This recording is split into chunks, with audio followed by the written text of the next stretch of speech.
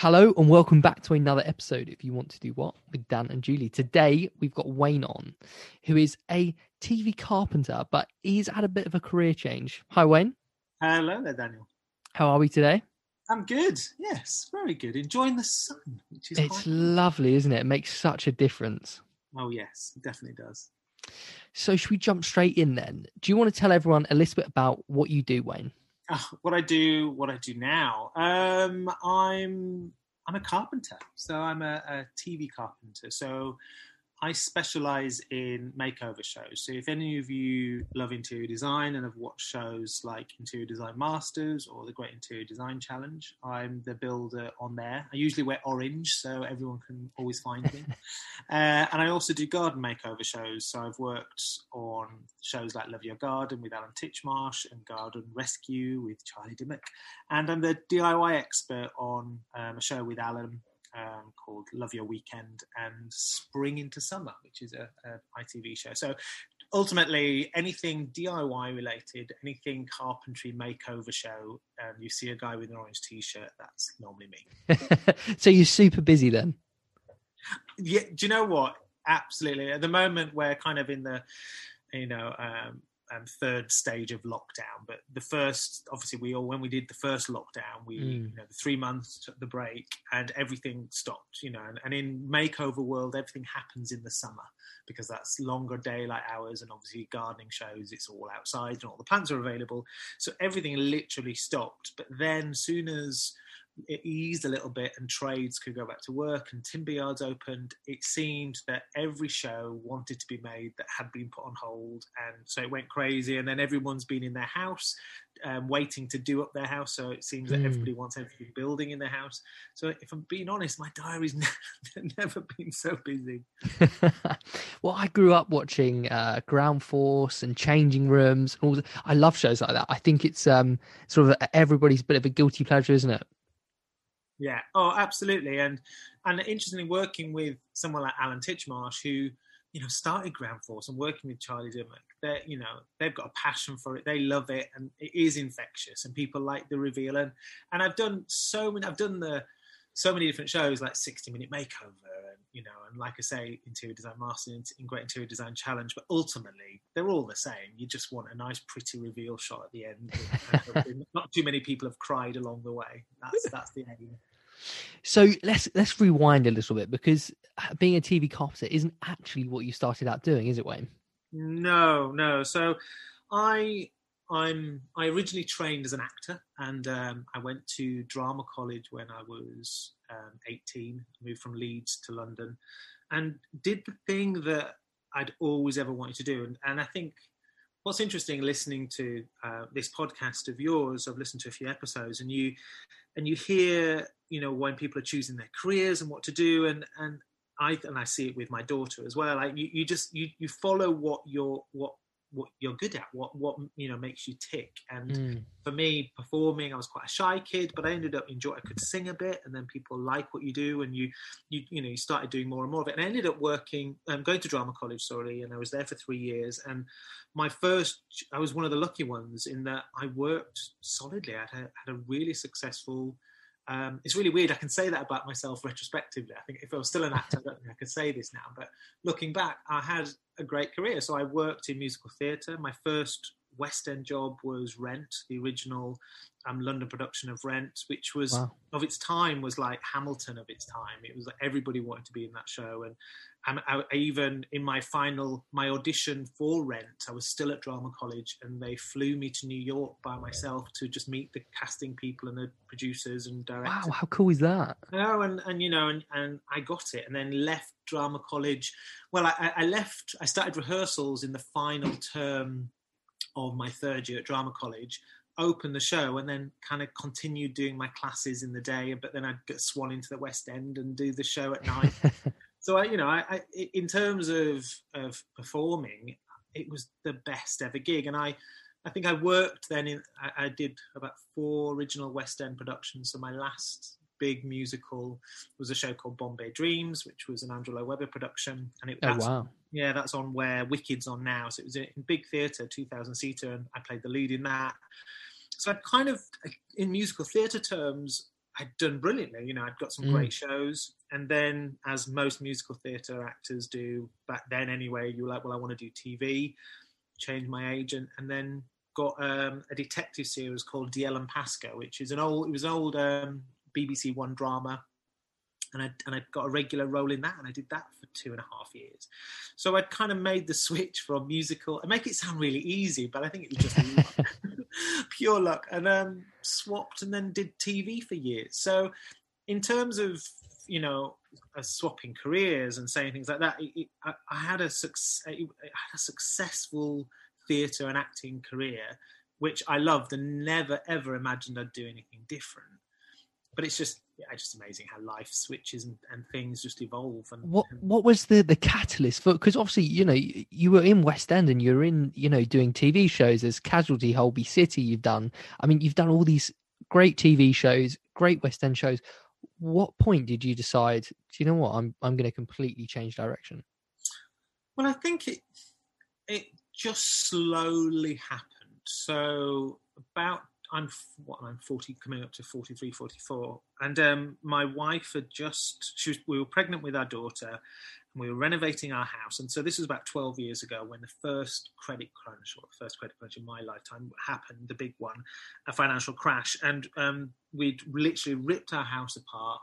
We had no roofs on it. We had nothing. And we, you know, borrowed money, and we were promised money from the bank. And then with the credit crunch, the bank said, look, we can lend you money, but not as much, about 30K less than what we agreed, because your house won't be worth what we thought it was worth when we originally did the mortgage application.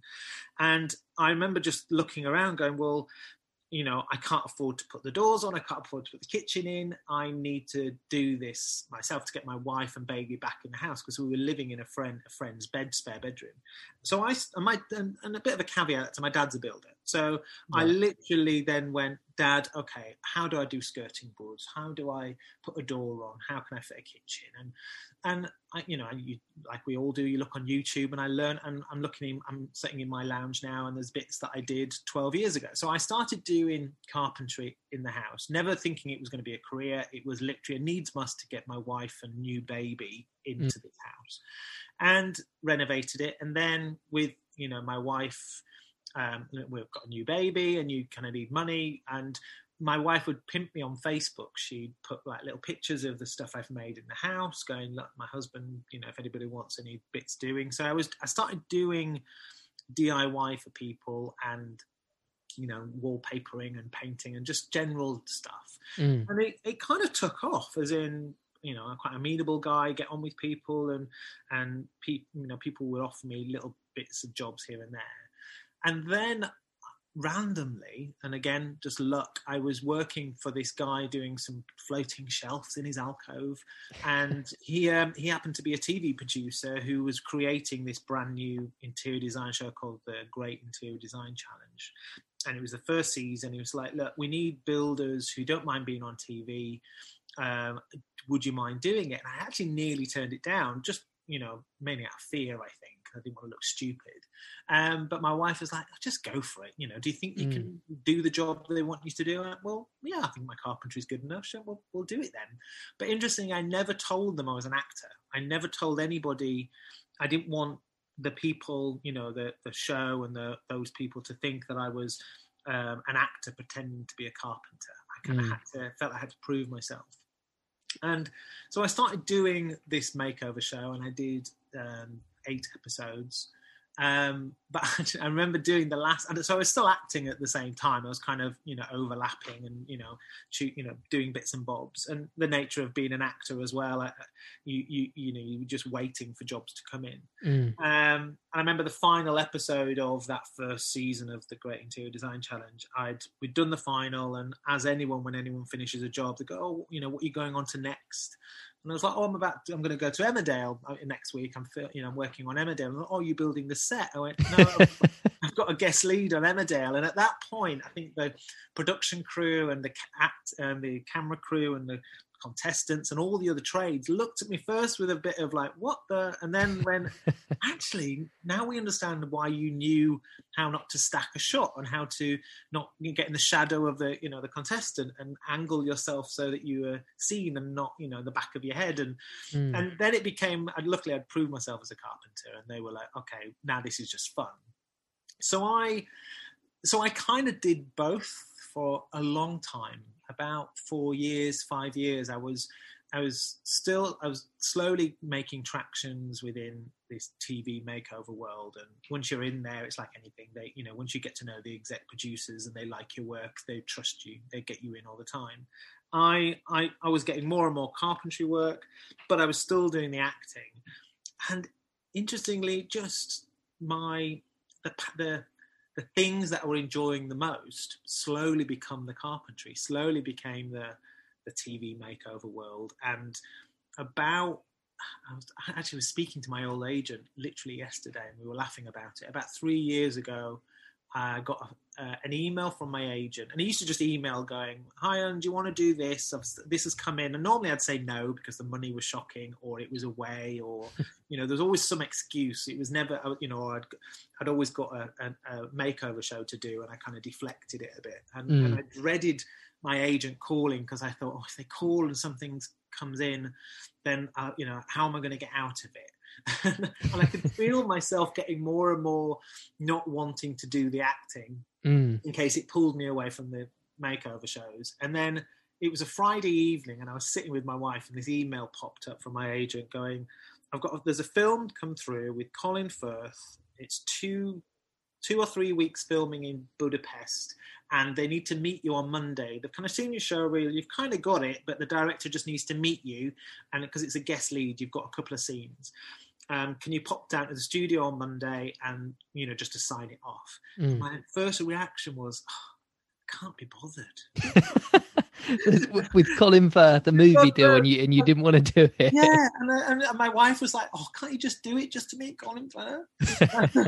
and I suddenly at that moment realised I shouldn't put my hat in the ring to act anymore. And it was really weird because, like I said from the beginning, it was the one thing I love. Singing and performing was always the thing that floated my boat, and I was good at it, and and people paid me to do it. But as soon as I'd made that decision, and I think like what you were saying, there was no big catalyst. It wasn't a big I'm not getting auditions anymore, and no one will employ me. It was just I slowly did both side by side, and there was a moment when I was doing one of the interior design shows where it's like the traveling circus when you do those shows. You arrive in a house and there's a load of you there, and there's a load of contestants, a load of camera crew, and I've got my little gazebo with all my cutting stuff. And I remember feeling, and when you feel so content in your job, and you're like going, I know that I'm respected for what I'm doing. People like what I do here. I've got a great team around me. I can't do it without them. They can't do it without me. The bit that I'm loving is the banter with the lads, the hotel room. We all go back to the hotel, have a beer in the bar before, And I thought, well, actually, this is the bit that I love.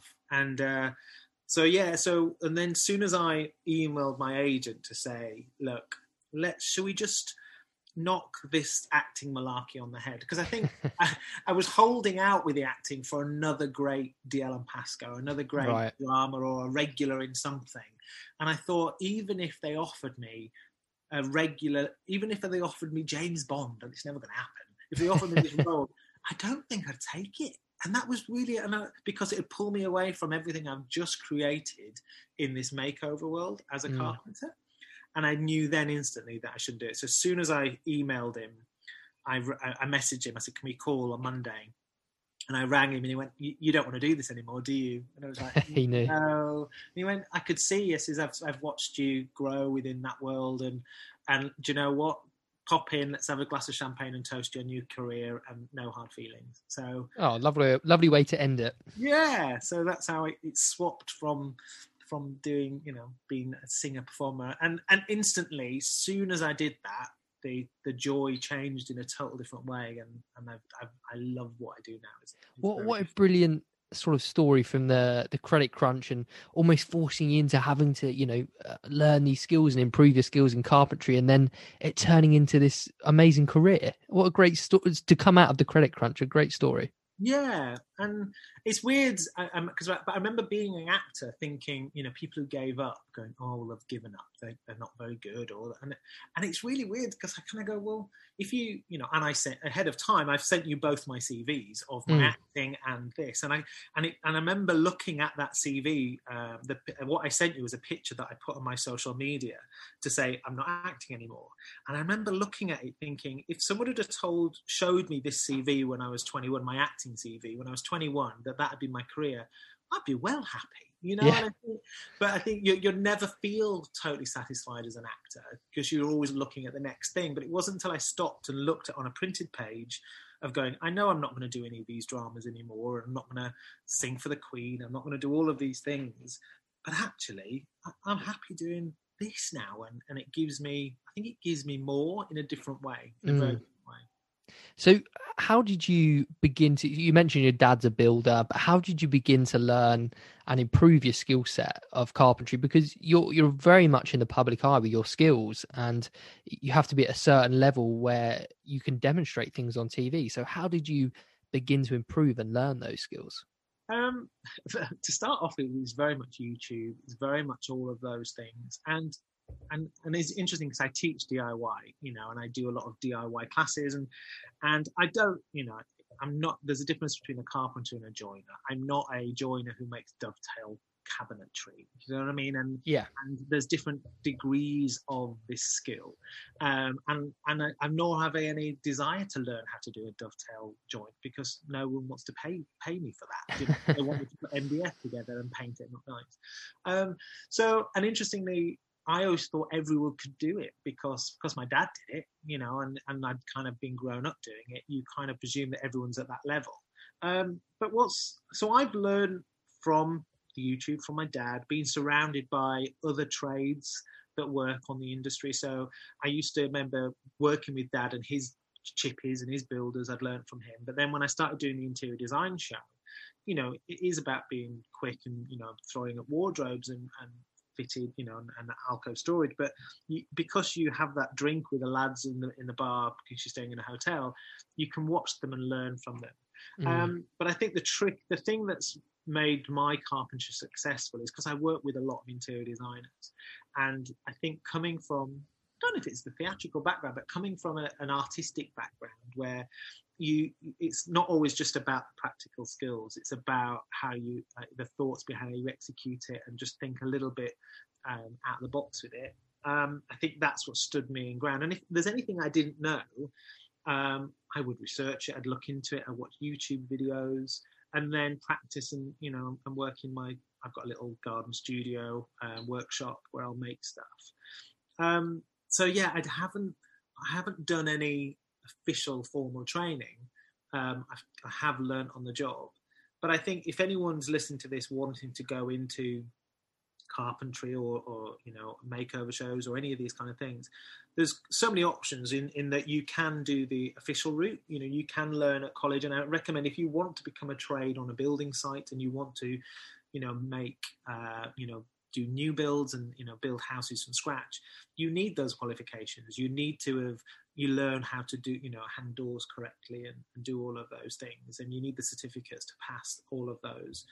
But equally, I know of a lot of people who contact me directly on social media, or there's lots of carpentry Facebook groups where you can go on there and say, look, I'm willing to learn and want to, does anyone want to do any work experience with me? And I, when this credit crunch first, not credit crunch, so when our Corona hit, we could go back to work. I know a lot of my acting friends weren't working. And I literally put on some of my social media, my wife's an actress as well, on her social media, saying, if there's anybody out there who's good at DIY but wants to learn how to do what I do, let me know. Come and follow me, and I'll give you some free training. Like literally, if I can teach somebody how to make a floating shelf, which is pretty simple, you don't need many tools, but you can earn 75, 80 quid a shelf, and people want 4 shelves in an alcove. So you can earn a couple of £100 just from just doing floating shelves in people's houses. So I had a few people following me, coming, with me on jobs, all, COVID secure. We were all, masked up, and they were in jobs where there was a lot of space. And I taught them, and now I've got friends who go off and do what I do, and have swapped from acting again and earning a living. So. Wow. So that's how I learned anyway, which is probably not the traditional route. Definitely. Well, you say that, but there is so much available online now. The traditional route of, like you say, going to college, if you're going to go and work on building sites, it is probably a must. But if you want to learn a skill, there's no reason why you can't go online and find a course, or even just YouTube it, right? Oh, absolutely. Absolutely. And I think, and I sell courses and I teach people online as well. And I've got a YouTube channel. I don't put as much on there as I should, but I think it is available out there. And if you can lose I always say sometimes you can lose your life in YouTube, and you end up spending so many hours on there. But if you find somebody who you can trust, and you like their work, and can explain it well enough, then just practice. I think the first lockdown, I think I genuinely watched a whole series on YouTube about how to build an extension on a house. I've got no intentions of building an extension, but you just get lost down a rabbit hole, don't you? Oh, absolutely. And again, with any DIY stuff, it is just confidence. Like I teach at the Idle Home Show on their main stage, and we'll get somebody at the audience to do a drill workshop with people, and people, get petrified even holding a drill, but within 5 minutes of them holding it, and you showing them some basics, you can see this little spark inside them, and they go, oh, I can do this, and there's a few tips and tricks, and then they go away with so much confidence, and I think for me, it's like I don't perform anymore, so I don't get that applause, right, and I never get that, da-da moment. But what I do now get it in a carpentry way. So I'll make something, and then the homeowner comes home, and I get to do my da-da, you look what I've made for you. Yeah. And and then you get that response from them, and you realize, like, for example, my wife, she wanted a king size bed making, so I made this king size bed with drawers on the side, and then there's this channel down the middle of the bed. It's like an 8-foot long empty space, and luckily we've got this long thin room, so I had this 6-foot long shoe drawer that pulled out from the base of the bed that went the full width of the length of the bed, and it puts all her shoes in it. My wife's a dancer, she's got enough shoes to last a lifetime, but that one post on our social media got more likes than the birth of our child. Wow. And you kind of go, if you can make something that makes people have that much reaction to it, that for me is the best round of applause I've ever had, So. There's definitely something in actually making something, isn't there? And I think a lot of people now never get that satisfaction of a project, because work is very much just a workflow and processes you repeat and repeat and repeat for a lot of people. But making something is very much a beginning, a planning, and an ending, and that satisfaction that comes with that. Oh, absolutely. And I noticed that, like I said, that moment when I was doing the show, and I sat back and just thought, like, I'm in the most content zone, because I turn up for 2 days. I don't have to price a job. I don't have to get materials. There's a runner going to get my MDF where I need it. They set up the gazebo. I get brought in. I bit of performing monkey, as in I make whatever they want me to make in the 2 days. And if I can't make it in the 2 days, then it's not my problem. It's the designer's issue. And I'll go, look, this isn't achievable in these 2 days, but I'll try my damned hardest to make it for you. And as well, I think it's about when you're working in that industry, or and I think this is just generally for life. I'm very much be part of the solution, not the problem. So there's times where I'll go, okay, rather than go that cliche of a builder, scratch the head, oh, it's not going to happen. I'll go, look, that's not going to happen. But instead of making it out of circles, which take 3 times as long, if we can make it look 50 pence piece shape, where it's all straight lines, but I can give you the arch, but not as having to hand cut every circle, we can get it done. So I've created, you're always being part of the solution and being quite a positive outlook on it. That, I think that goes a long way, with any job, with going for anything. And I think if you are thinking of going into this industry, or you wanting to maybe shadow somebody, or if you ring me up and go, Wayne, I live locally to you, can I come and shadow you? The first thing I'll go is like, are you up for it? You know, are you going to be fun? Are you, I want somebody who's got a bit of an ounce about them, but actually is keen to learn. Rather, I have had people who I call them without being disparaging to millennials, who just a bit, can't be bothered. And I've got a 12-year-old daughter, and I'm very much, for me, it's grit. And I think it's so easy to give our kids everything and fix everything for them so that they never have to struggle. And no one wants to see your family or your kids struggle. And very much with my wife, I'm like, let her not win at this. Let her have to work for it. Let her, I don't want her to give up at the first sight of something. And if she gives up, then she doesn't get the prize. And I think that's same in the workplace, that, you see so many people who just kind of expect to walk into an amazing job and earn a fortune straight off the bat. And actually, the bit that made me become a carpenter, the grit, was literally, my wife wasn't working. She's a West End leading lady in her own right. And she was pregnant, and then she had a baby. So she was off work for 2 years. The credit crunch had hit. I wasn't particularly working. We'd renovated the house. I needed to earn some money. So the grit was, well, I need to watch these videos. I need to learn how to do this. And, luckily we had support of our family. So, if anything dire, we could always ring our parents, but I kind of wanted to do it all on my own as well. But I remember that night when we got into this house, I'd renovated it. My wife and daughter moved, like when the baby had been born, and my wife lived with her mum for 4 weeks up in Wakefield, and we live in London. And I remember thinking I had 4 weeks in this house by myself, finishing it, getting it finished, painted, getting it all done. And the night that they moved in, I don't mind telling you, I sobbed. Like, we were laid in bed, like literally the three of us in bed together, and she was like, and I was crying. She went, "Why are you crying?" I went, "I did it. We got it." But it is that such an achievement, isn't it? Yeah, I couldn't watch any grand design programs for like a year. I couldn't cope with anyone else going through the trauma of not having enough money and maxing your credit card out at the time and putting a kitchen. But I think that, again, I think whatever age you are, again, I don't want to be disparaging to the younger generation, but you can be whatever age. But if you've got a bit of something about you where you just get involved and you show that you're keen to learn, people want to teach you. People, if you ask, I've realized as well, in anything that I want to learn, if I ask it, and people will happily spill their guts about it. Like you've asked me, we've never met up until you introduced yourself and we chatted about doing this. People are willing to share their knowledge for free if you think somebody wants to listen. I think that's one of the biggest lessons that I would teach anybody who's thinking of changing career. I think you make such a good point as well. I do some consulting for some businesses, and one of them is in the construction industry, and they've got some apprentices. And since I've been doing the consulting there, they've had 3 or 4 apprentices, and there's just one that sort of is still there. And it's just down to attitude. This guy turns up early. He's always asking questions. He wants to get on. He wants to do his courses at college.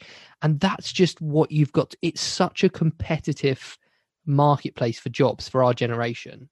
That's what you've got to be like. You've got to be relentlessly enthusiastic. And you're right, ask the questions. Oh, absolutely. And I listened to something recently. I'm a huge podcast listener, so this sparked joy when you asked me to do this. I listen to loads, but there's an element of I can't remember who it was, but they talked about passion. So when people talk about, and I think it's a wrong thing when people go, well, if you follow your passion, you'll always be happy and doing a job. And like I said, I never once imagined that cutting wood was something that I would be passionate about it. I saw my dad do it. I saw all my uncles have done it. I want to be a singer, and I realised that I didn't have a passion for singing when I first started. It was just something that I could do, and people. I remember being a kid and my mum going, "Oh, you've got a nice voice." So then you kind of go, "Ooh, that's nice." And then you do a little bit more, you do a bit of Amdram, and you work your way up. And then, okay, you go to college and you get in, so people listen to you, and and you get a little bit of an applause, and you go step. And then it became a passion. So it wasn't a passion to start with. It was something that I liked and I got a bit of reaction for, and I found my little place, my little tribe of friends, and the same drama club and all of those things, and it became my passion, and I loved it. And like I said, I never imagined when I was doing it that I would ever do anything else. And then what happened is the carpentry, through necessity doing carpentry, I never dreamed that I would give up singing, playing principals in the West End to cut wood, but started doing a bit more of it, realised I was enjoying it, got good at it. People, again, would stop and go, your work's quite good, or can I work with Wayne? Because I like working with him and I like what he's creating. And then that became my passion. And now I do my passion. So I think when people would say, if you do the job you love, you're never going to work a day in your life. And it's true, but I don't think you necessarily know what it is yet. So if anybody's out there listening to this and going, I haven't got a passion. I don't perform, or I don't love carpentry, and I don't. But actually, if you're good at something that naturally just kind of comes to you, you don't have to work that hard at it, but it's there. You've got a natural aptitude to it. It might not spark joy. If you start doing more of it, then it'll become a passion. I remember hearing that from somebody going, oh my God, that's so true. And like I said, I've had 2 really successful careers in all intents and purposes. I've just filmed an episode of this new primetime show called Spring into Summer with Alan Titchmarsh as his DIY expert. How cool. I would never dream of getting that or doing that. But I am passionate about it now. So like I say, anyone who's thinking of changing career or going into something else, or even still doesn't know what it is they want to do, just follow those, I don't want to say follow your heart, because it sounds like that's the one thing you've ever wanted to do. But just do something that you're all right at. That's and I guarantee it could become a passion. I think it's about trying different things as well. We get told, or certainly people used to get told, that you do one thing, you become very good at that one thing, and that's it. Regardless if you like that thing or not. If you're good at it, then you'll be fine. But I think we're very lucky as certainly our generation, and in their early 20s up to their 30s and into your mid 30s, certainly we have the opportunity now to try different things, and build skills in different areas, and you might find something that you genuinely love. Absolutely. And it's like, it really is the building block of life. So me doing what I do now, as a carpenter, is very different to, like I say, when I was performing. But the things I've learned as a performer make this job easier. So yeah, I was going to ask that actually. Yeah, just the idea of, I can chat to people. I can go into somebody's house and have a nice conversation with somebody about random stuff, because I like people. I like talking to people. I like having a conversation with them. And then they instantly trust you, and they kind of go, okay, I don't mind this guy being in my house because he's fine, and we get on. And then we start talking about the carpentry. And half the time when I go price jobs, I tend to talk myself out of more jobs than I get. But what I'll do is I'll go, actually, you've asked me to do this understair storage.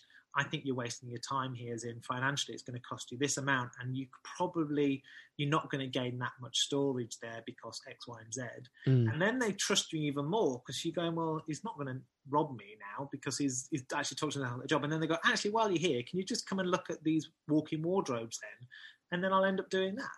So I think my whole point of me saying that is I've learned to talk to people. I've learned to have a conversation and chat.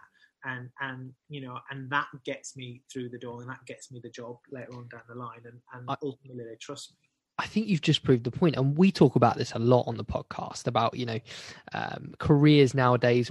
Our generation are certainly not going to have 50-year careers because of the rate of change in all different industries. It will always be evolving, but for us, it's about building skill sets, and exactly what you've described. You built a skill set in acting, and you've built now a skill set in carpentry, and you've combined those, and you've shot to the top of the carpentry and the makeover TV world, right? You're now the go-to guy for these TV shows. Yeah. So it just shows you that building those skill sets and investing a bit of time and learning different things, even if you don't think, oh, is it a career? It will lead to something eventually.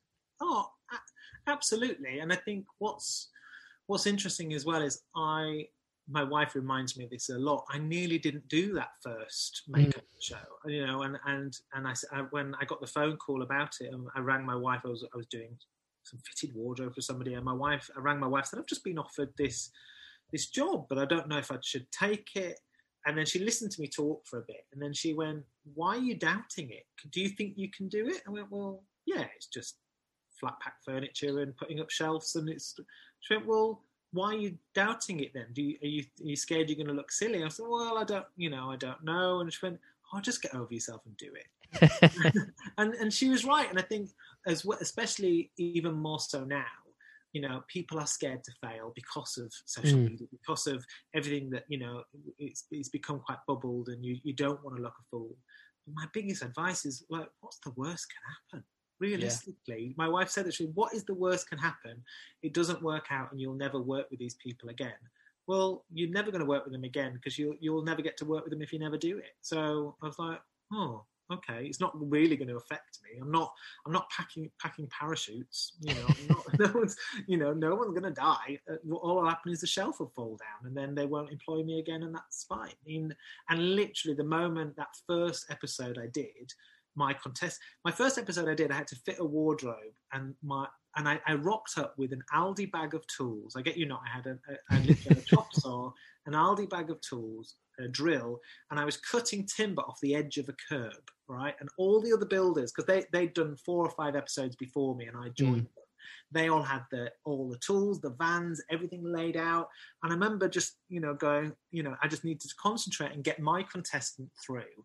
And my contestant won that episode. The exec producer who booked me was like, "Love your stuff. This is amazing. You're booked now for all of them." And then literally 2 episodes later, he went, "Yeah, Wayne, we need to buy a few more tools. We love what you do, but you need to buy this kit, And I did. And then I've been part of that core team since from then onwards. But I think you just got to put yourself out there. And like I said, what's the worst can happen? In any industry, fake it till you make it. Bro, yeah. So many people have no idea what they're doing, and we all think everybody knows what they're doing, but they don't. Oh, all the time, mate. All the time.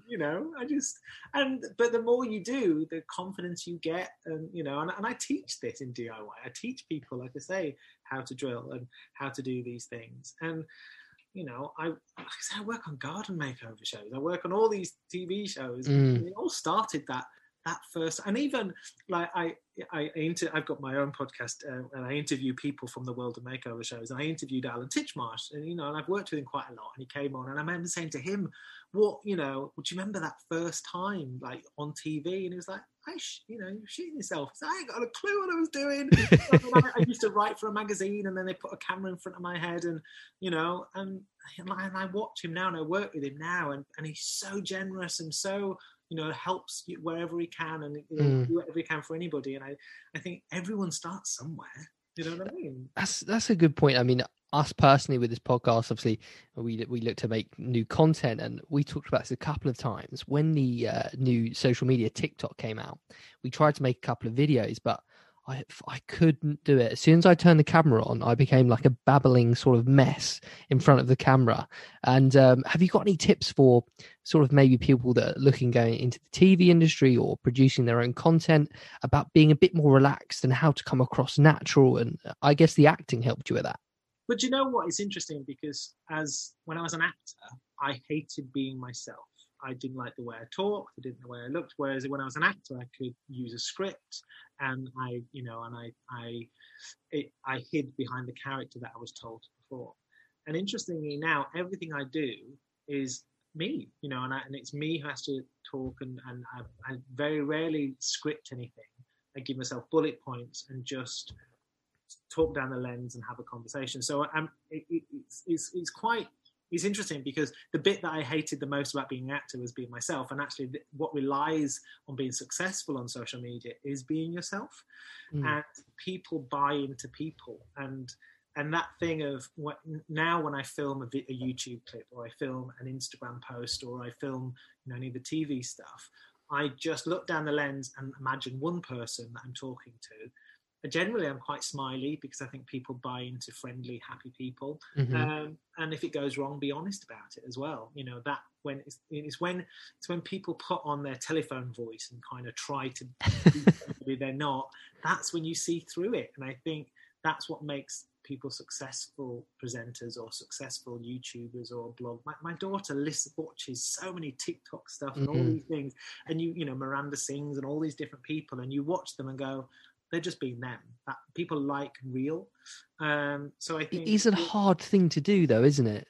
it it is, yes. In a way, it's when you turn the camera on, I think thoughts go through your head, don't they? Oh my god, people are going to see this, and it's hard to be natural. But I guess the more you do it, the easier it becomes, maybe. Absolutely, and again, when I do my podcast, I talk to one person. So because generally most people, the person who's listening to this will have it in their ears while they're walking to work or walking the dog or whatever, and Mm. that one person I'm speaking to is the one person. So I tend not to, if you're doing any social media, don't go, hi guys, hi big group of people, because it's not personal to them. Mm. They go, well, I'm one of many. Whereas if you go, how are you today? This person who's listening to this, I hope, it's coming across. I hope you're gaining a lot from this. If you need me, and you kind of, you talk as if it's just one person. So whenever I film, I imagine my target audience. So I was filming this new Alan Titchmarsh show, and I'm teaching, the nation how to make a seated arbor. And it's me talking down the lens, talking about what kind of wood to use or what glue or whatever. But I've got one, and there's a single mum who's been on my DIY course. I've taught how to use a drill. I talk to her because I know what she knows. I know what she doesn't know. I know the kind of things she wants to learn from. So Mm. she's my target audience. She's got some DIY knowledge, but not loads. So if I talk to her down the lens, then I feel like everyone will get something from that. They'll take that on as them. So I think that probably would be my biggest piece of advice if you're doing any social media posts or anything like that. And again, if you write a blog or if I write a newsletter that goes out every week, I target it to her so that I'm writing, my brand and everything is aimed at this one person that feeds that. That's a really good point as well, because definitely what you're doing and becoming this DIY go-to expert for all these great TV shows, you're building a personal brand. And how important is that to you? And do you leverage social media, websites? How are you sort of building that? So if, like I said at the beginning, if you watch any makeover show and you see an orange T-shirt, it's me. And that became, when I originally started, I started a Facebook group called the DIY Doers, which is aimed at if you have any DIY questions. And we got rid of that whole, DIY disaster. It was all positive, and we thought, well, what branding can I use that is very positive, makes you think of DIY. So I chose orange because you think B&Q, right? So just a simple thing. It's an orange T-shirt, but what that does as well, because I work across BBC and ITV, you can't wear branded shirts, so I didn't want any branding. I thought, well, it means that originally it started because I want to get a bit of a show reel together, a few clips of all the stuff I've done. I thought, well, if it's all orange, it'll all look kind of uniformed as well. And then that became the thing. So all my website has orange in it. All my social media posts is backgrounded with orange. My grid is very orange. But what it's done, and I've been doing that for about 8 years, is interesting. Now, recently, the final of this makeover show was on. People I don't even know go, oh, that's the guy in orange, the carpenter in orange. Or now, like I was filming this new Alan Titchmarsh show, and there's a lady there who was doing a guest spot on another item, and she came over to me because she could see me building this thing. She went, "Are you on the interior design master?" I went, "Yeah." She went, "I recognise you from your orange." So it's it's little things like that that help. Using social media, whatever I do, if I post anything or if I jump on anybody else's Facebook group or anything like that, I always offer something. I never just shout about my Facebook group or my whatever I'm working on at the time.